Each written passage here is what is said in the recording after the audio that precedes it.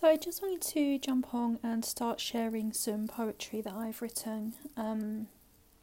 So I'm going to share with you the very first piece that I wrote, and this was written on the 24th of July of 2020.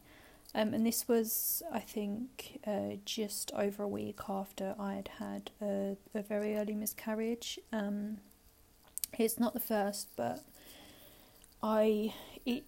with this pregnancy I had conceived naturally, and all my other pregnancies I'd needed fertility treatment for, and it was with somebody different than my ex-husband, so it was a real shock for me to have conceived and then to find out I'd had a miscarriage when I didn't even know I was pregnant. It was a massive shock, but it was a summer and I took myself off. Well, I was guided to go to Golders Hill Park, which is in West Hampstead now.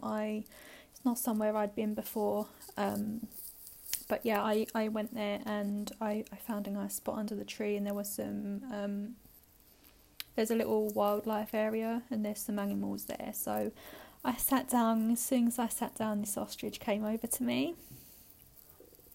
and yeah, she just sat down and looked at me. So I got out my pen and paper, and it really inspired me. And as soon as I finished writing, she took herself up and went off. So I want to share with you my first piece of poetry, and it really is from the heart because of the difficult circumstances around it. So I hope you enjoy it. It's called The Ostrich. On Golders Hill the ostrich lay, silent, still, at peace. He stands alone, at home, so sure of where he should be. Silently she sits, alert, observant, tending to her needs, on the lookout for her inspiration, allowing the gentle summer breeze to capture her imagination.